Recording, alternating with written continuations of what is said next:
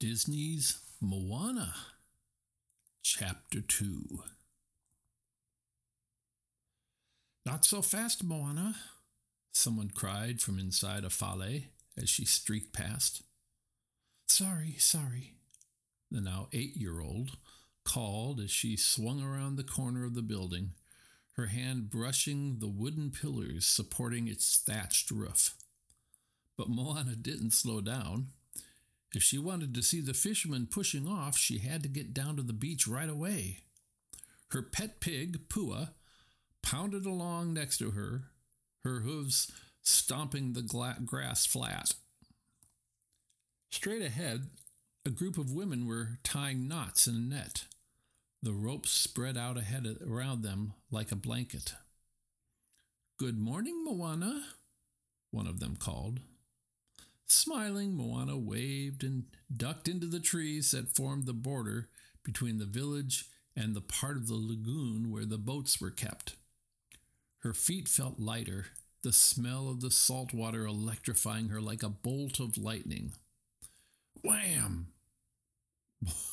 Moana's face smacked into the wide chest of her father, who was returning from checking on the fishermen. Oof! He grunted, his arms folded around her instinctively. Moana, he said in surprise. Hi, Dad, Moana said. Catching up to her, Pua skidded to an abrupt stop at the sight of the chief, knowing that the race was over. Let me guess. Tua's voice was weary as he held her away from him to study her face. You were headed to the water. No, Moana said, feigning innocence. For some unknown reason, her father frowned upon her trips to the lagoon. I mean, yes, but I was looking for you. One of Tui's eyebrows arched skeptically, but he just hummed along quietly as he regarded her. Moana fidgeted in the silence. Finally, she couldn't take the pressure anymore, and she flung up her hands. Okay, I was going to the water, but it's just so interesting, Dad, Moana explained. It's never the same. Gently but firmly, Tui pulled her to his side and tugged her back toward the village. You know what I find interesting, daughter dearest, he said. How our amazing island gives us everything we need. The chief paused next to a tree and tapped on its bark. Just think about this coconut tree. The coconut tree? Moana asked, her brow wrinkled in confusion. Coming up behind him, Moana's mother looked bemused by the conversation as well. Yes, this coconut tree, Tui continued, warming to his topic. No part of it goes unused. It all has a purpose. Stooping, Tui plucked a coconut from the ground and knocked on its shell. Thunk, thunk. How many uses can you name? He asked, passing it to Moana. She ran her fingers over the coarse hair of the round fruit, thinking, we cook the meat from inside and drink its water, too. Yes, Tui nodded in encouragement. Picking at one of the brown fibers, Moana continued, and these fibers get woven into our nets.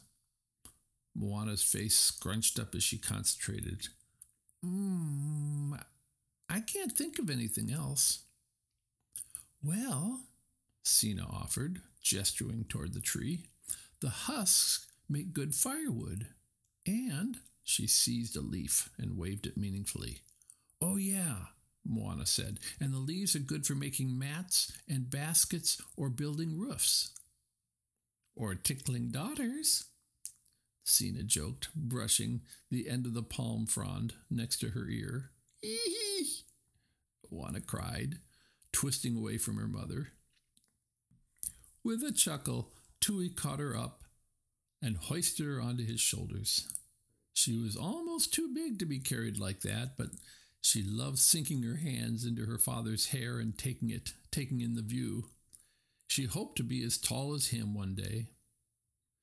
Tui swept out an arm, gesturing to the village before them and the green rainforest beyond. You see, Moana, if you just stop and look around, you'll discover just how amazing our home is. Happiness is right here.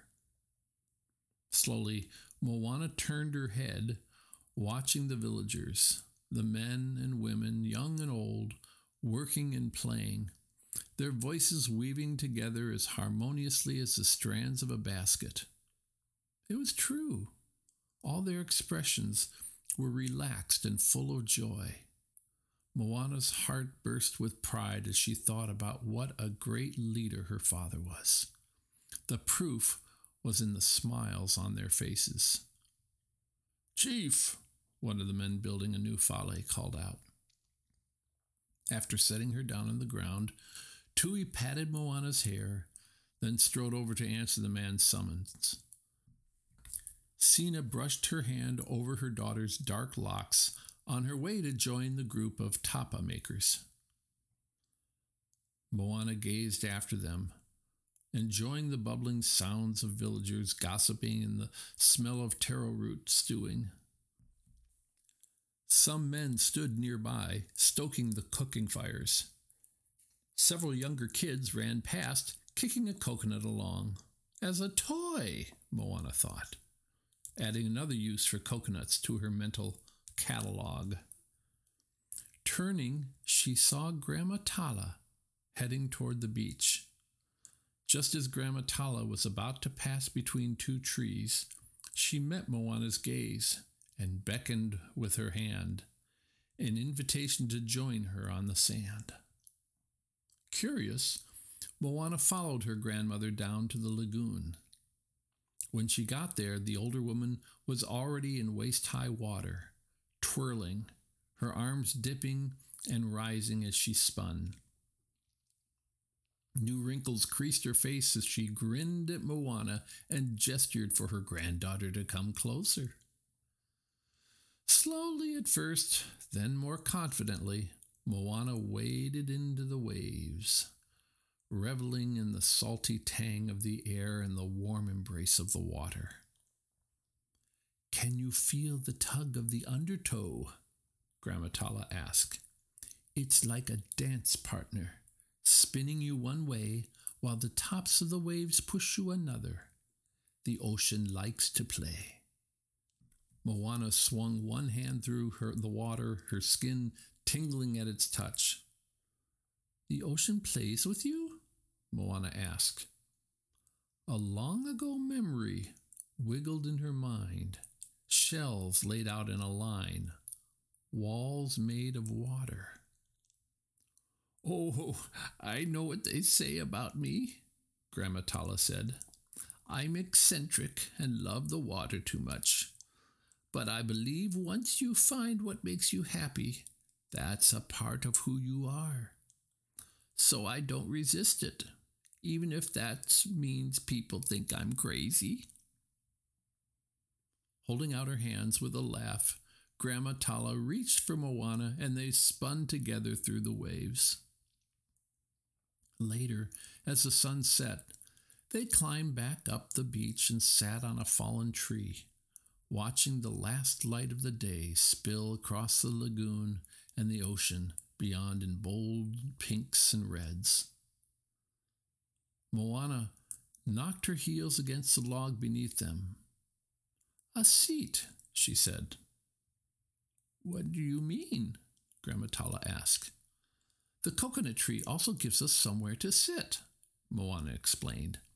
Mom and Dad were telling me that every part of the coconut tree is something we can use, just like everything and everyone in the village has a purpose. Gramma Tala murmured. A purpose can give direction, but the wrong purpose can lead you astray. Moana frowned, thinking, what was her purpose? To be a good daughter? To be a great chief someday? Was that what Gramma Tala meant? Finally, Gramma Tala spoke again.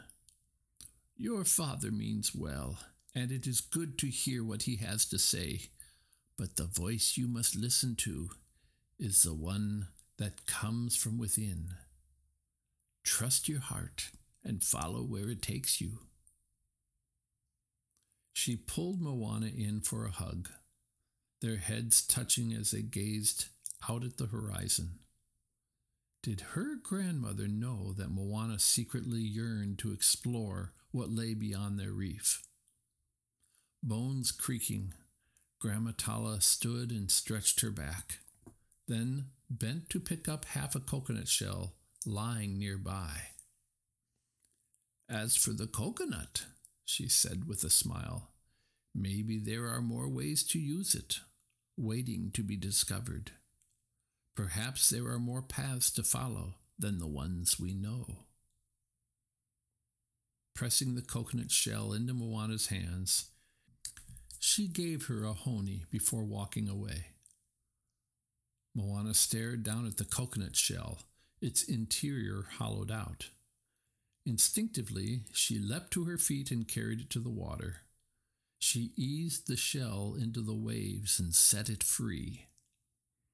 It bobbed gently on the surface, rolled over the swells like a boat. Moana smiled as the tide tugged it away. Maybe that coconut was meant to travel new paths. Maybe she was, too. Years passed and Moana grew. Her days were always full. She'd visit the bustling village, helping with various tasks, often partaking in the lively discussions and dancing, Pua at her side. She'd spent time with Gramma Tala, listening to the older woman's stories. Her grandmother had aged considerably, relying on her walking stick more and more, but she was still a source of great comfort and strength for Moana. The 16-year-old also learned more lessons from her parents, her father teaching her the ways of a chief, her mother teaching her the ways of their community in her calm and patient way. But Moana's absolute favorite thing to do was to head down to the beach. Her love of the ocean had not subsided, and seeing the beautiful blue water always lifted her heart. One day, Moana wandered down to the lagoon, finding an isolated stretch of craggy rocks. She perched on a flat one, sighing contentedly. On a whim, she waved at the ocean as though she were greeting an old friend. A small wave curled up in front of her. Moana paused, cocking her head. Was it her imagination, or had it almost waved back? A flash of orange caught her eye. Wait, was that a conch shell?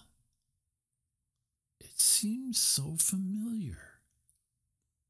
She leaned forward for a better look, and whoa, Moana! Tui cried from behind her, holding her back before she could tumble into the ocean. Whoops, Moana said. Her father stared at her, frowning, clearly disappointed that she was once again at the beach.